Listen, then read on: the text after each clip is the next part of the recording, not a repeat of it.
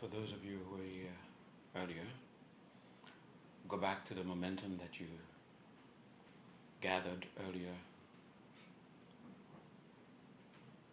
the preparation for meaningful work, and hold the determination in your mind as clearly and as strongly as you can. Infuse it with all the passion that you can infuse it with.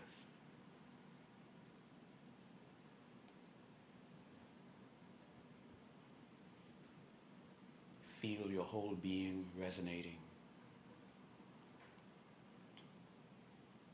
as if answering a call.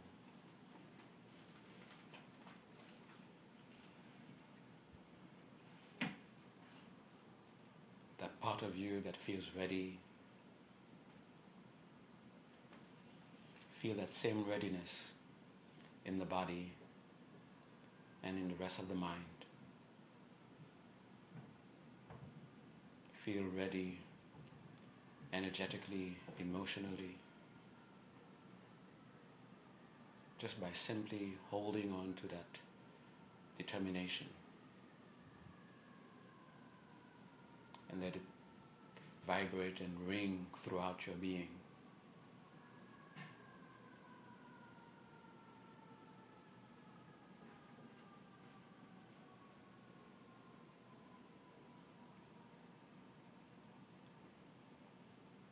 Let it ring even to your immediate environment. And let all the elements within your immediate surroundings also respond. Feel their readiness to help you to achieve your goal, to achieve your aim.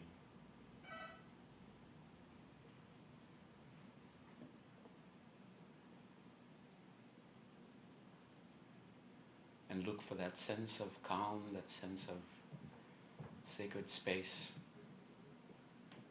Connect with it as you find it within the immediate surroundings. A sense of tranquility.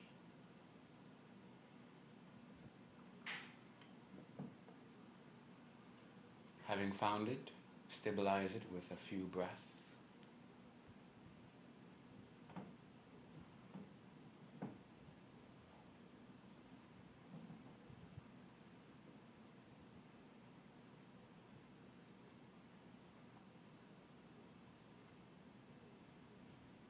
Then staying connected to that sense of tranquility. Now bring your awareness to the body. Just having your awareness sort of hover over the whole body as a whole. Remembering the sense of tranquility that you're connected with. Holding on to your determination.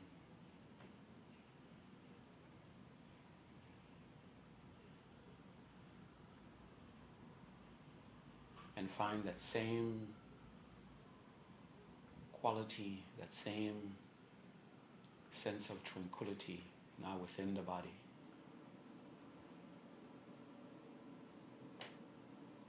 A non-localized sense of tranquility. Stabilize it, staying connected with it while observing a few breaths.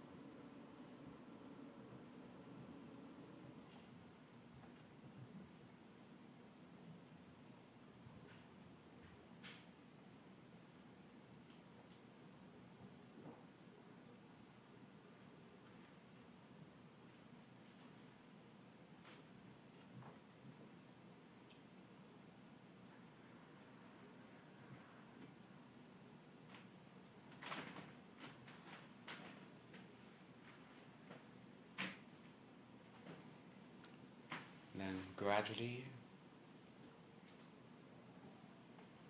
find that same sense of tranquility in each part of the body, starting with the legs, moving up until you reach the eyes. Just hover over that part of the body, holding on to your determination, remembering the sense of connection you made with tranquility, and just stay there until a sense of tranquility is felt palpably with that part of the body.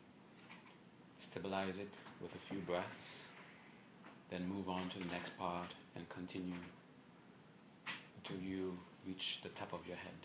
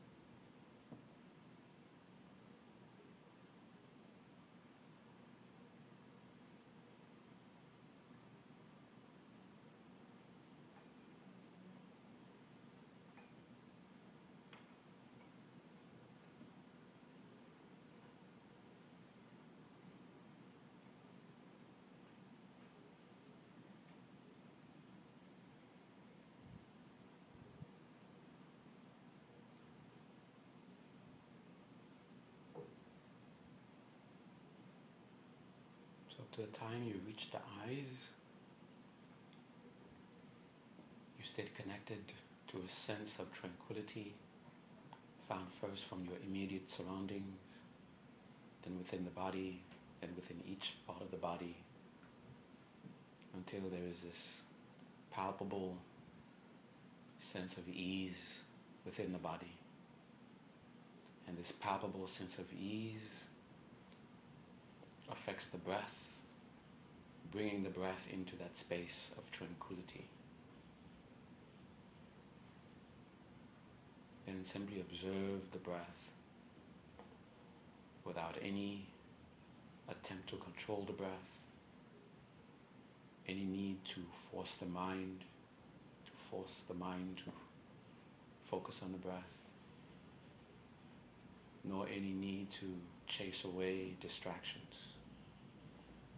Simply know you are breathing in as you are breathing in. Know you are breathing out as you are breathing out. Holding on to your determination, staying connected with a sense of ease, a sense of tranquility.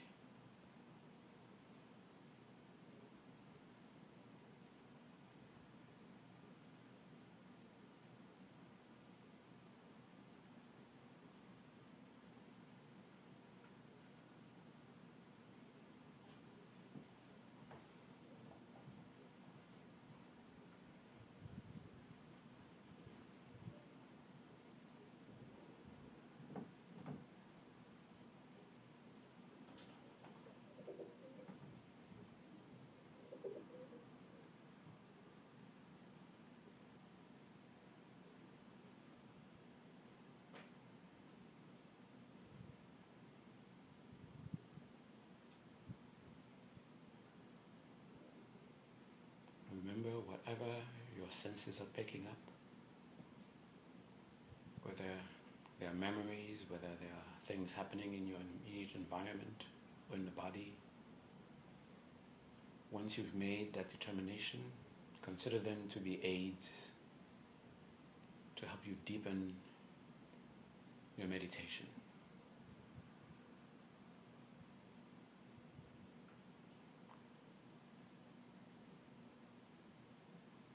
Having a palpable sense of the mind, make the intention to hold the flow of your awareness on the breath unbroken while you follow 11 cycles of breath. Still maintaining your determination, this connection to the ever deepening sense of ease. Still not forcing anything, just allowing.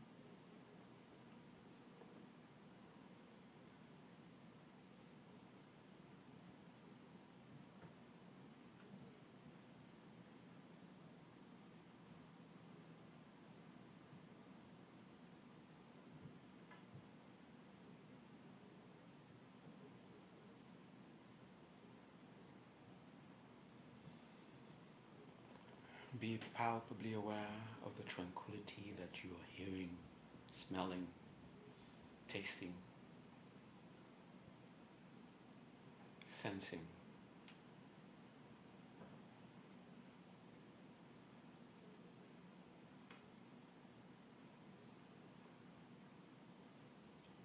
And from within this ever deepening tranquility,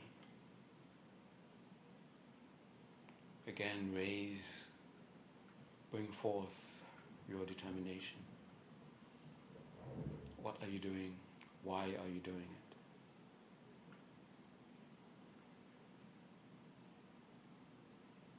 And the means through which you will, without a doubt, achieve your aim. Invoke the presence of this infallible guide.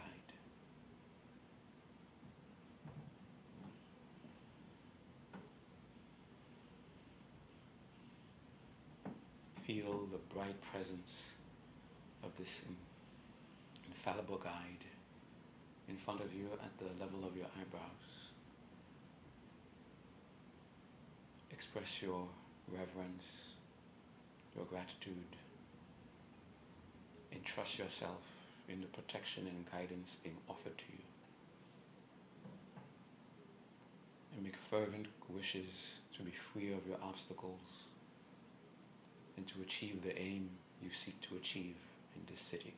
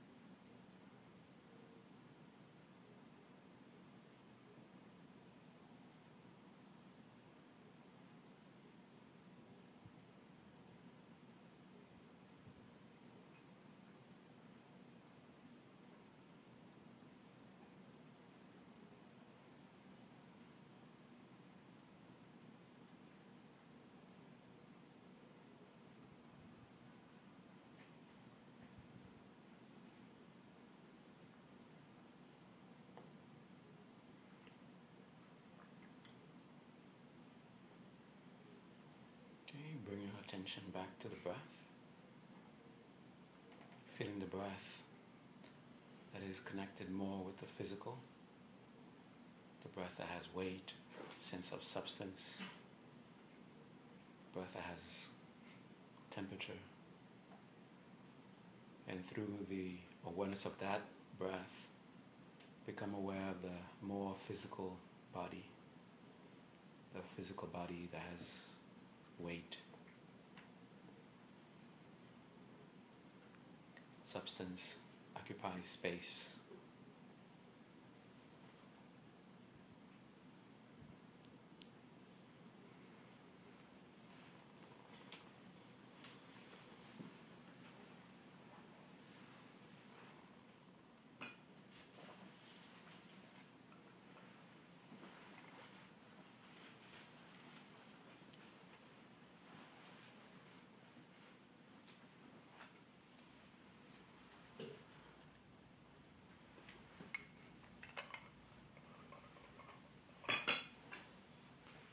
Good evening, everyone. Welcome.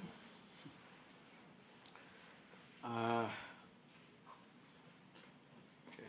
We have a lot of work to do, and I have a lot to say.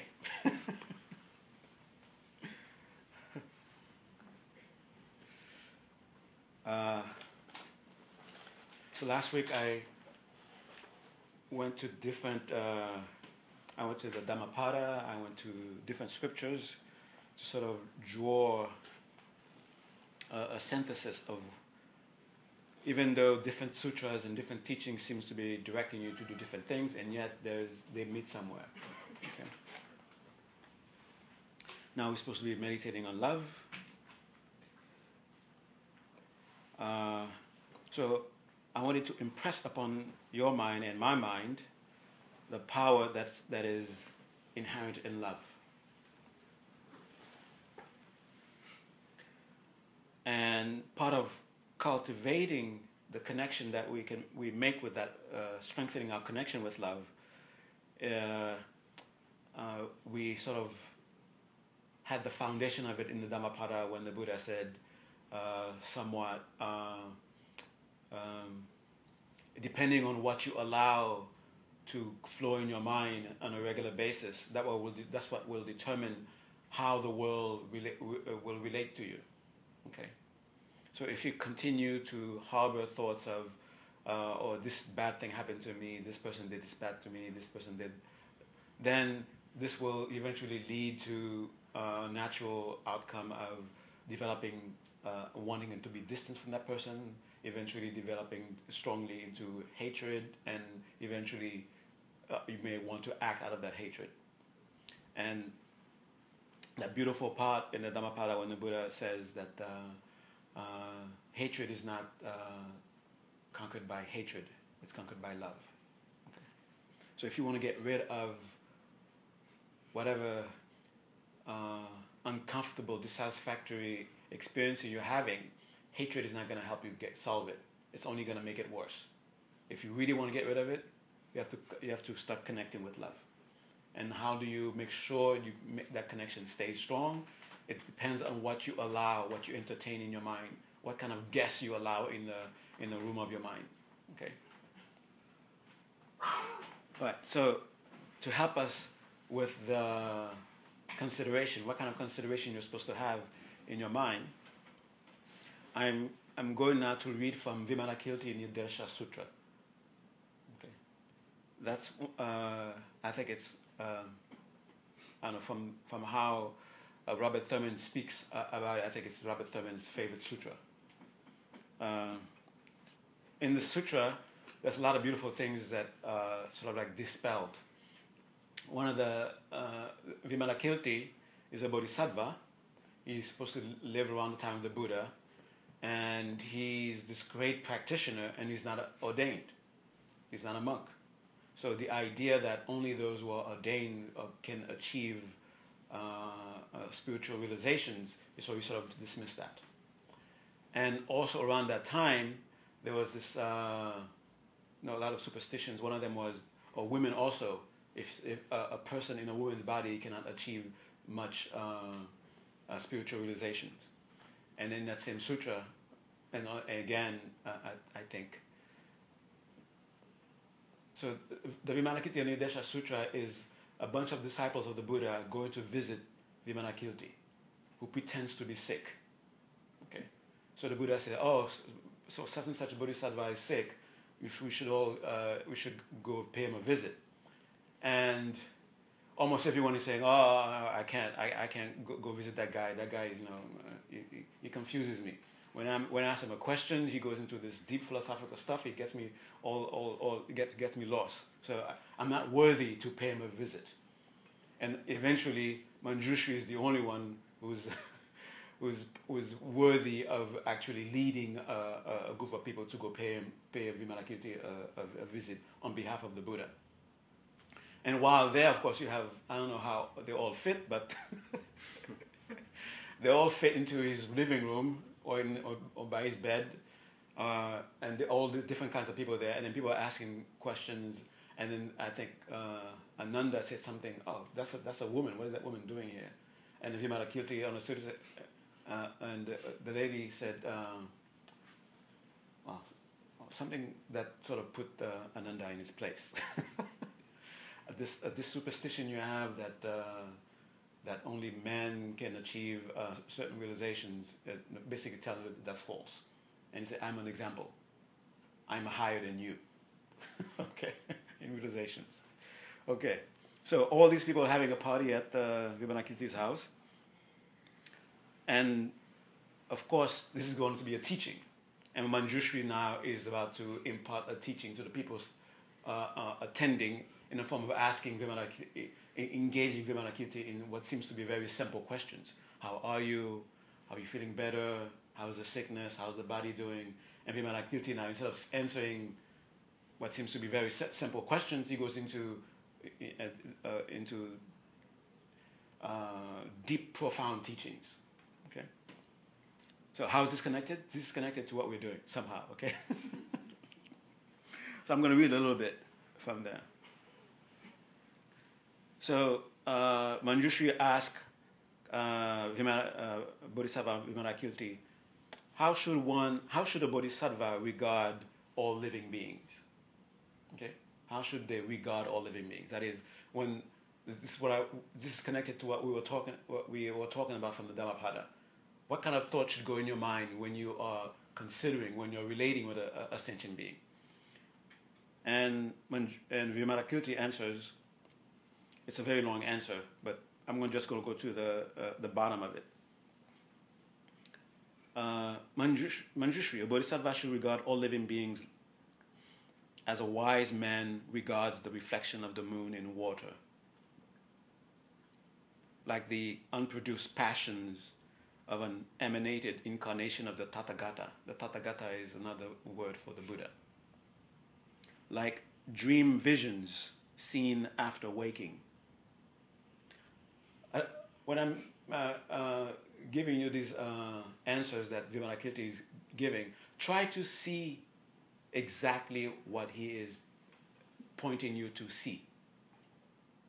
You understand what I'm saying? I'm not saying that try to figure out what he's trying to say, but as he's speaking, look exactly at what he's pointing to. Okay? Like the existence of desire, hatred, and folly in a saint.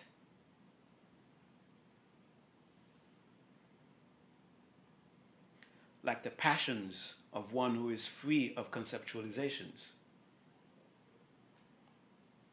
Like fire burning without fuel.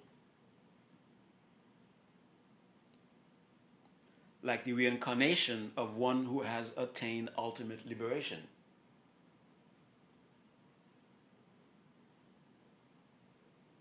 Precisely thus, Manjushri, does a bodhisattva who realizes the ultimate selflessness consider all beings. Okay.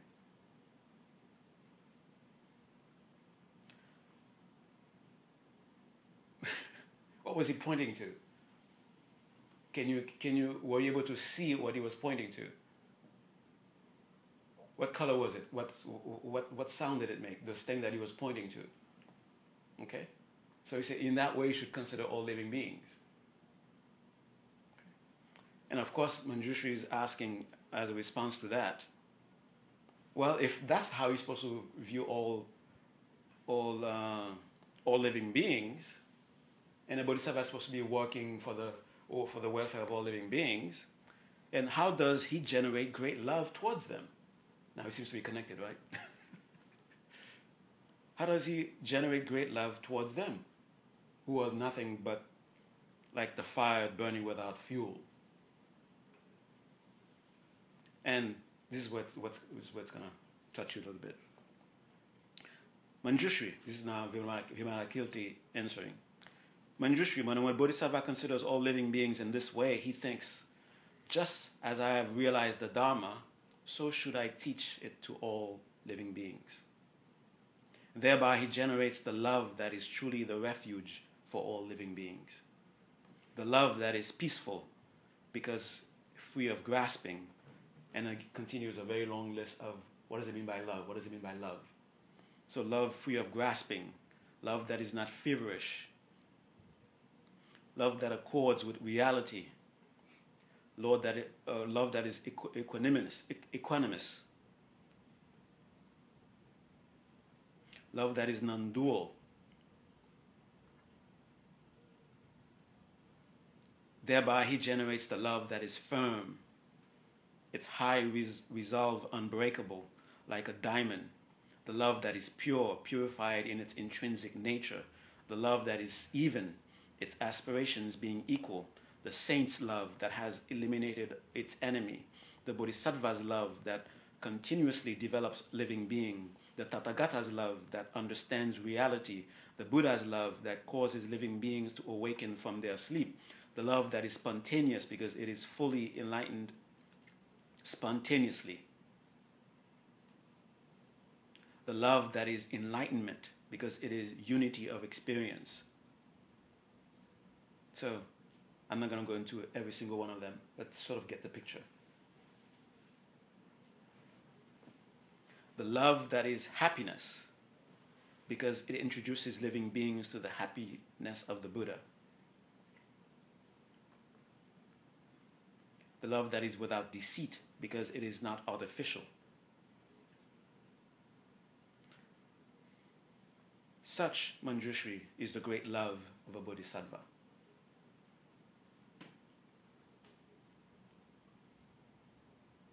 And Manjushri continues, there's one thing that he says here, I think is very important.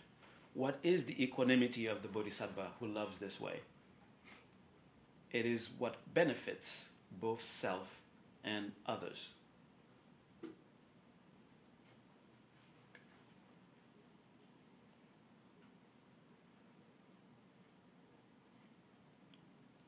I have some more things to read. I said I had a lot of stuff to say. I hope you're able to keep up.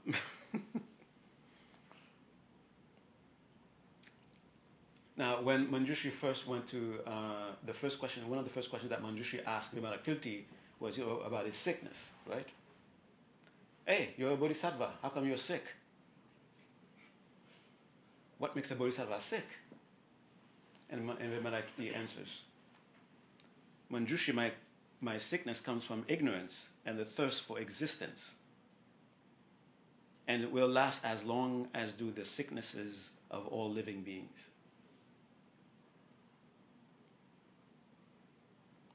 And there's something here that he says, I think a lot of us feel and are afraid of. We are afraid to dive into compassion completely. We are afraid to dive into love completely. Because when we dipped our toes into it, we felt it. And we thought there was something wrong. And we sort of misunderstood the whole thing about love. Maybe it's something that we should get rid of altogether. There's something weak about it. But here's what he says. Why is a bodhisattva sick?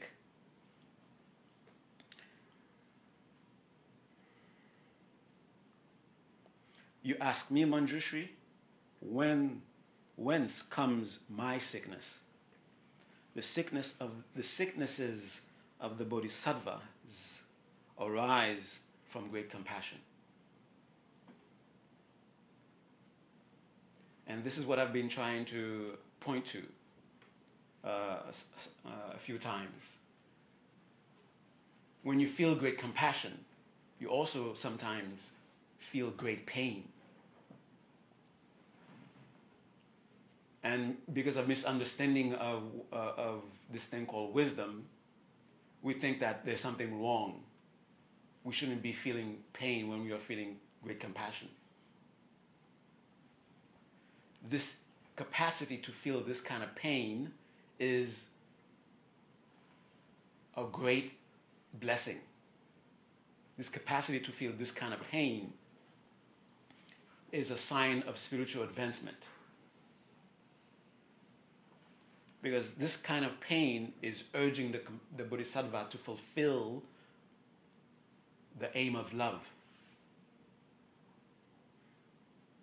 There's another pain that we feel when we are selfish. This kind of pain forces us to continue to fulfill the aim of selfishness.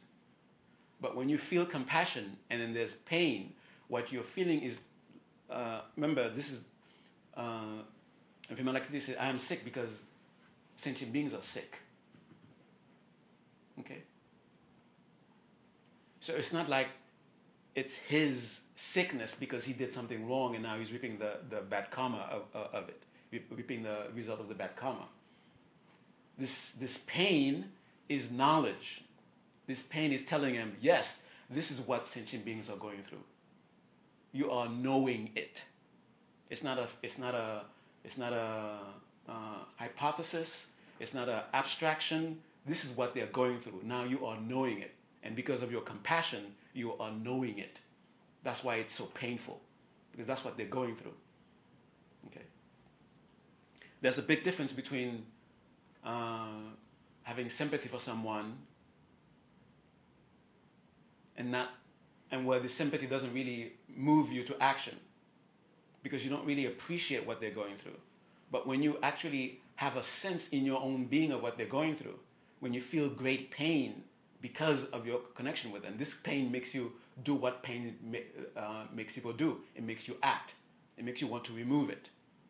And since this great pain is not inside Vimalakirti, so it doesn't matter how much medicine he takes, it's not going to remove it. He has to act from his compassion. He has to act from his love. He has to go and help sentient beings. That's the only way to get rid of this sickness. That's the only way to get rid of this pain. So when you are loving and you feel pain, you should rejoice that you have this incredible capacity to feel pain that is not yours. Okay? To be able to know exactly how someone else feels. It's a blessing. And you even know it when two people passing by someone who is suffering, and one feels agony because they see the other person suffering, and the other one is asking about, what's the latest fashion? What do you think about the spiritual qualities of those two? You don't say that the one who doesn't feel any pain, that must be a high bodhisattva, he doesn't feel any pain. And the one who's feeling agony must, what bad karma that person must have done to feel this agony. You don't say that. You know already that's because this person is higher spiritually than the other one. That's why he's able to feel pain. He was walking nicely, not feeling anything. All of a sudden, there's this pain. And the other one, nothing happens to the other one. Okay, so be proud that you can feel pain when you're loving, and know it's connected. And this very pain that you're able to feel for someone else will drive you to find the answer that is needed. Okay? And one last thing I'm going to read from Vimalakirti. It's so when the Buddha was asking his disciples, go visit Vimalakirti on my behalf. And they kept saying, not me, I'm not worthy. Not me, I'm not worthy. And they would say, why I'm not worthy? I met that guy already, and this is what happened. So one of the disciples of the Buddha was on his way to do what is called a great sacrifice. It's like when you're making and I like this one in particular because every once in a while I point to it because of the danger of using the Mahayana to achieve what is called Hinayana goals, or danger of using Mahayana to achieve material, mundane goals. Okay, there's a danger. You say you're practicing this very high practice that's supposed to take you to Buddhahood, but you're really using it so you can, become, increase your fame or something. Okay, and especially this erroneous idea of thinking that I'm gonna become a Buddha so that I don't have to see anybody suffering. I don't have to be involved with seeing people suffering, seeing people suffering in the street or things like that. I'll be in a world where everybody is very pretty and beautiful, and I don't have to deal with that stuff anymore. Okay, only in the Buddha field what can I do with that. That's not the aim of a bodhisattva. Okay, and aiming for that makes you a Hinayanist. That is someone who is aspiring to their own spiritual well-being. Okay. Okay, and then along with that, there's this people looking. Okay, what's the best way for me to accumulate the most powerful kind of merit so I can get the Buddhahood as fast as possible, so I don't have to deal with these beggars. Okay. And you have to practice the paramitas, and one of the paramitas is the paramita of charity. Okay, all right. I want to practice charity. What's the most powerful object that I can have to practice charity with? So you see somebody, on the street who's in desperate need. You pass them by. That's a very low person. Giving to that person is not gonna give me a lot of merit. So you go make your charity to a big organization that has a big name, because it's gonna give you big merit. Okay. So here's Vimalakirti now addressing this person about who's gonna in his way to make a big sacrifice. Basically, a big donation. Okay. So after Vimalakirti sets the person straight, then the person was amazed by this teaching that he received from Vimalakirti, and he had this very, very expensive pearl necklace. Yes, men wore pearl necklace back then. Very expensive pearl necklace, and he offered it to Vimalakirti. And Vimalakirti refused it. And he said, I offer this on behalf of all sentient beings. Then Vimalakirti accepted it. And as soon as Vimalakirti accepted it, he split it in half. Half of it he looked for the this is not at the time of when he's pretending to be sick. This is an earlier occasion when he happened to have met Vimalakirti. Vimalakirti took half of the pearls and he gave it to the poorest, dirtiest person that he could find. And then he took the other half of the pearl and he went into some meditation, and then he gave it to a Buddha.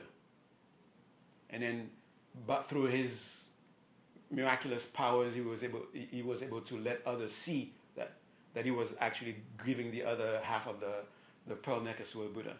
And then this people are confused. Isn't the highest object of doing charity the Buddha? Why are you giving it to this low person who's poor and dirty and walking the street? And then this is Vimalakirti's answer.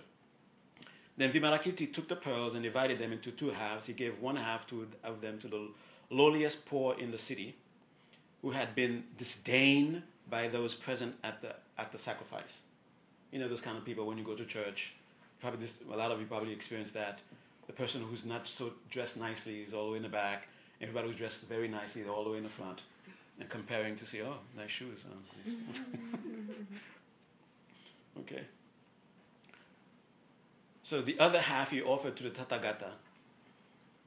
And as he performed a miracle such as all present beheld the world where this Tathagata lived, and he offered the pearl to him, okay.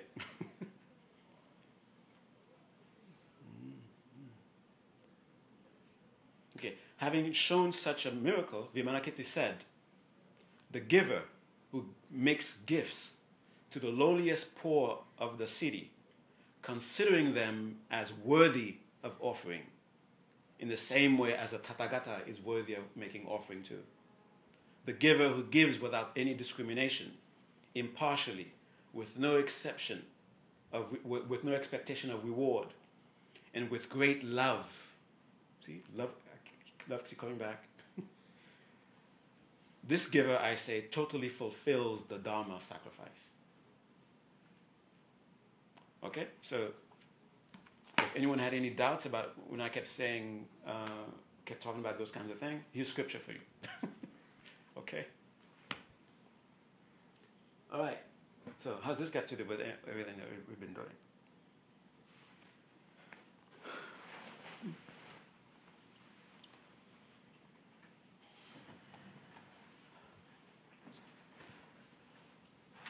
So the last meditation we did was a meditation where we were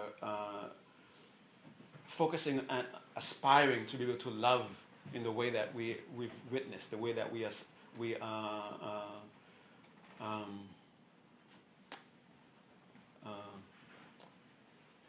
the way that we admire. Either we saw someone or we know of someone who has loved in a way that really blew our mind, and we say, I would like to love this way. So we make that prayer, aspiring for that. Okay. Now, this was supposed to be the main topic, and all this is supposed to be the introduction to it, but I'm not going to keep you long. But it's about, I guess, next time we meet, I'll talk about it. I mentioned last time I'll talk a little bit about personal love. But I'll just mention this. I'm very confused.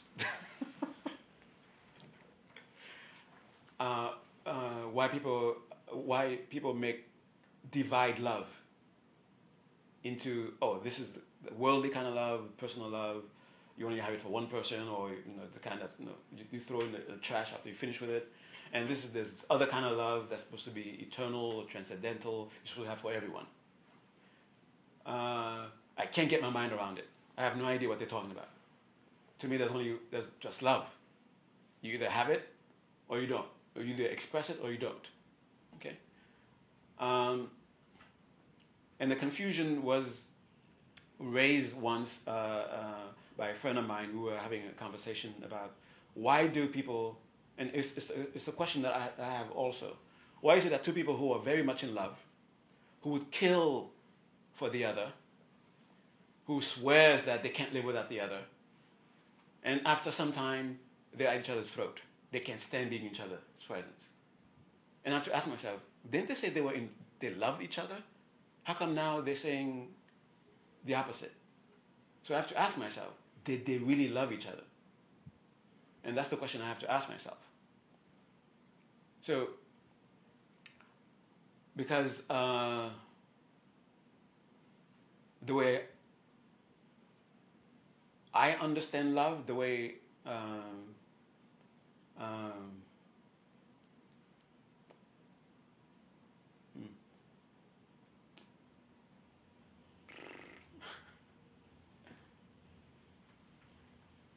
the way I understand love is once you love someone, that's it.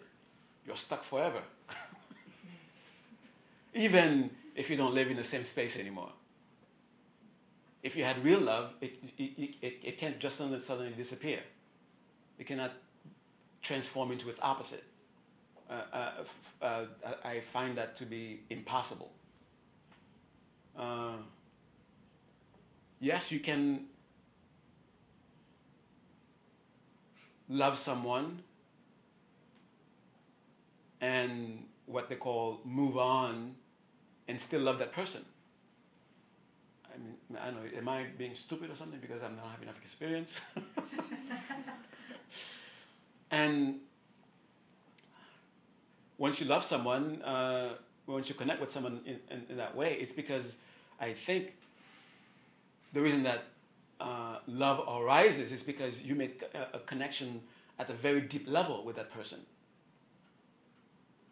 And at some level, you come to know that person at a very, very profound, very significant level.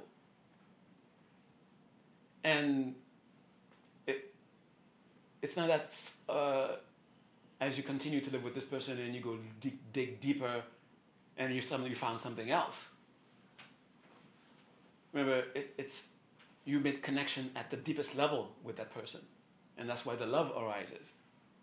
And the person may manifest things that are that your personality may not agree with, that you may not get along with, but for that to one day equal, I don't love this person anymore, I just can't understand that.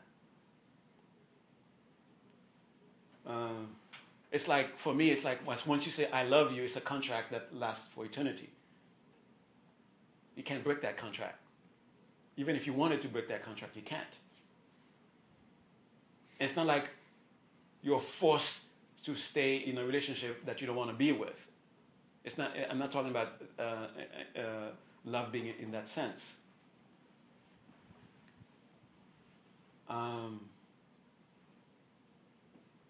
And I think when you love at the real level, the way that Vimalakirti was describing, those with having those qualities, and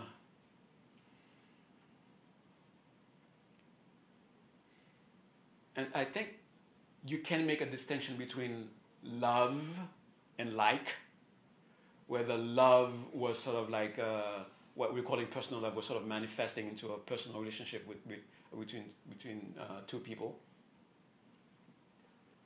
And then that kind of manifestation or dynamic, or that kind of I would say a manifestation of the love fades, where you find out that maybe, and that's because of karmic connections that you have with certain people. You have some certain karmic connection with certain people because of what you studied in the past, in some past lives. You find yourself having a loving relationship with someone. Okay, and then you use that as a catapult to get into a personal relationship with that person. And because it is based on just things that just happened in the past, then of course it will eventually may, not definitely, may fade away. And you have this connection with a lot of people, with many people. But what the love doesn't go away. Love remains. It's like you discovered a diamond-like bond with this person. Okay, and through this diamond-like bond, you establish a particular kind of manifestation, particular kind of relating with that person. It could be okay now. Well, whether you want to or not, but it's not necessarily your choice. Now we are a parent and child. Now we are friends. Now we are lovers. Okay, but it's like probably you have this experience in your family where you fight like almost to the point of almost killing each other, but you will never say, well, I don't know, some people probably do say that, but you never come to the point where you say, I completely hate this person. I mean, you still feel, I love this person, even though you just had a fight where you almost killed each other. That's what I'm talking about. So the debate I was having with my friend is that those people who were madly in love with each other confessed their love to the whole world, and now they're confessing their hate for each other to the whole world. And I have to say, they didn't really know each other, one, or they only saw an image that existed in their own mind. They never really connected with the person. Okay, so since this person is not exactly just what this image that's in their mind, and this person is not, seems to be, it's like by some accident the image and the person seem to fit, but the image is static, but the person is not, and the person keeps moving away from that image, and then this thing comes out. And what happened to this person? You say, this is the person I love. I don't know you. Where are you coming from? Okay. So if you are able to make a deep connection with a person, even though you find out that the love that we have for each other, either this form that it took, it outgrew it, or it is no longer manifesting, needs to manifest in this way, then we can either have this form with other people, but love is still there, I think. Should still be there, I think.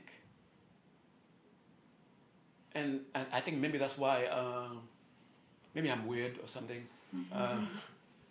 When Geshe Michael asked me, who is your enemy, I find that to be a very strange question. Yes, there are people who irritate me. There are people who, of course, I irritate. And but I have focused more with those people that I've made the connection with, the connection of love with. If I have not yet made the connection of love with someone, that's someone I have to. To me, that's the project that I have to work on. Now I have to establish this love connection with this person, and then it manifests. It may, before that connection is made, there may be appearances of animosity. There may be appearances of wishing to hurt one another, but it's because connection has not been made yet. And once the connection is made, the person may completely change. They may find me completely repulsive. But strangely enough, I can never find myself, maybe I'm just a coward or something. I can never find myself to say, I don't like this person. Once I've said, I love this person. Okay. And I think if I can live in this delusion, and I think it helps me at least in a illusion, even if it's just an illusion, with how I relate with others. So maybe other people can also copy this delusion, pick up on this delusion. Okay. So my how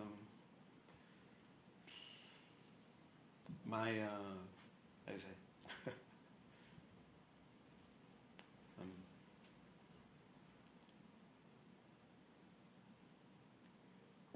I always tell, not always, about when somehow this opportunity, when this, let's call it opportunity, event,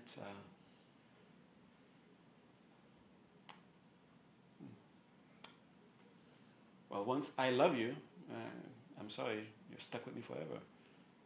Okay? No matter what you do, you can never make me not love you anymore. Because you could say, I've seen the light. You can't make me say I didn't see it. Okay?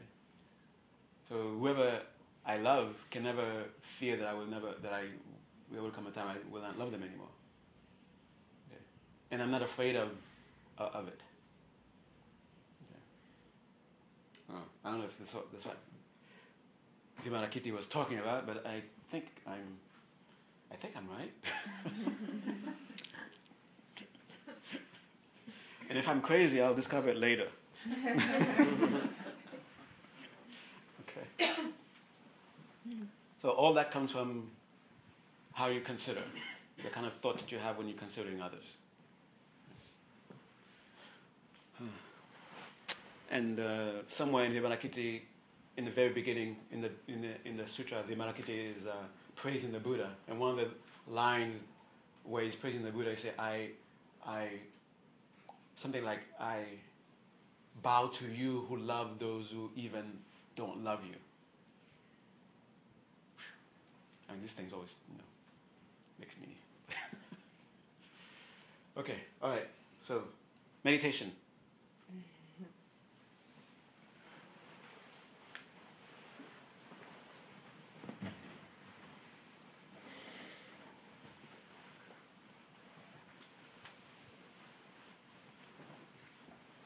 So I want you to do what is called, what do you call that thing? When you're seeing take yourself into an event where that is difficult for you. Difficult in the sense of difficult of being connected to love. No. Okay. Being in a situation or with a person for you is difficult to love, difficult to have compassion for. Okay, now you're in meditation, you're not actually in front of that person, you don't have to worry about the fear that comes with the pain of the compassion, the pain that's connected with loving. Okay, you don't have to be afraid of that. You probably don't want to have someone's pain that you don't love yet. Okay, so don't worry about that. Don't let that fear interfere. Don't let that fear interfere. Okay. So I'm going to see yourself in that situation, and you're going to make a switch. Think of somebody that you already love, that's easy for you to love, and then hold on to the love, and then bring that person in its place, and try to hold on to the love that you have for the other person. And you may have to tell your mind, different things. You have to, this person suffers the same way. This person has the same wish for happiness. This person is under delusion. And if it's a harm that person did to you that makes it difficult for you to feel connected lovingly with that person, then think of, this person was under the force of bad karma. That's why this person did it. This person. Try to use reason if it's difficult for you to make the switch. Okay. So you're gonna hold on to your love, and bring the person or even see the event or see the scene when the person is present, and then see yourself relating with that person out of concern for their welfare. You could even tell yourself, it's because this person is not loved. It's because I'm not loving this person. That's why this person is such a jerk. Okay. It's because this person is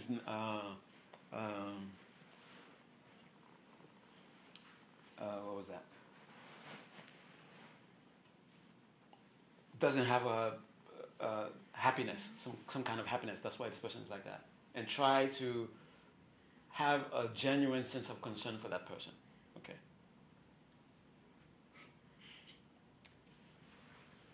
And first thing you have to do is put an artificial smile, and then continue. Okay. All right. So first, go into that tranquil state.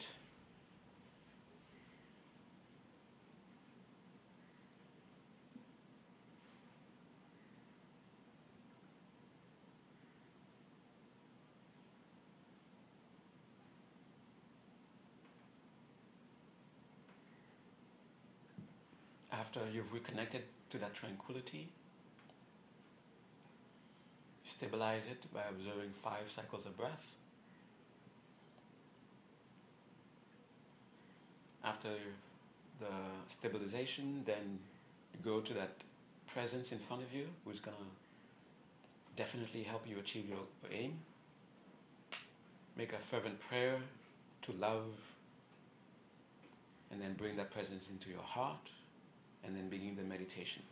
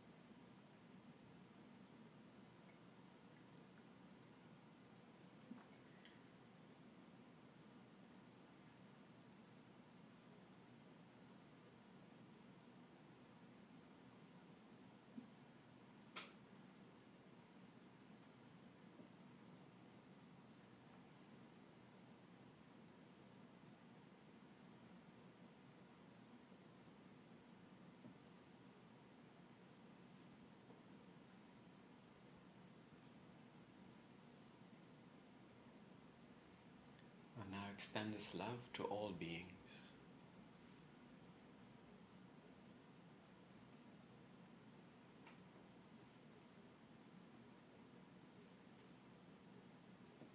And let us focus on our chosen area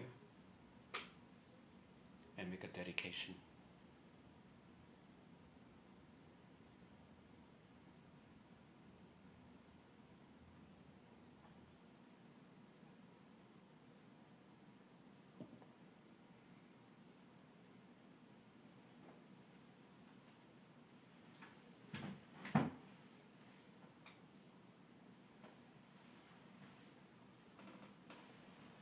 Make a dedication.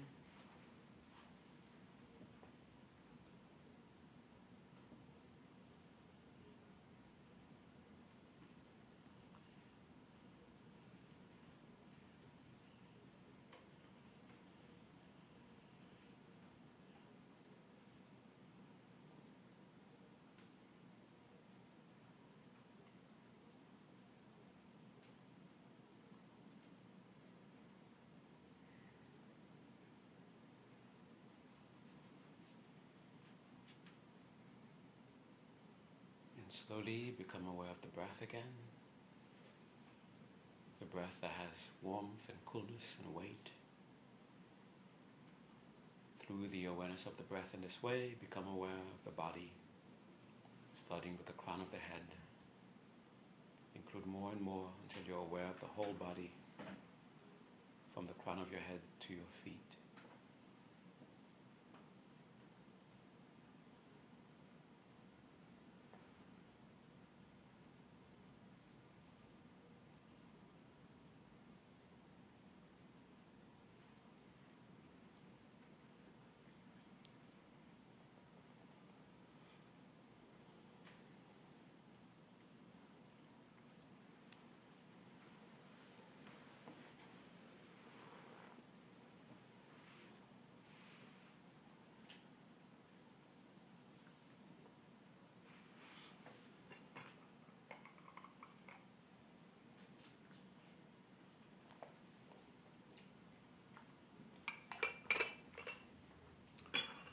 Okay. I won't be here for the next 2 Fridays, but there will be meditation going on Fridays. I think John.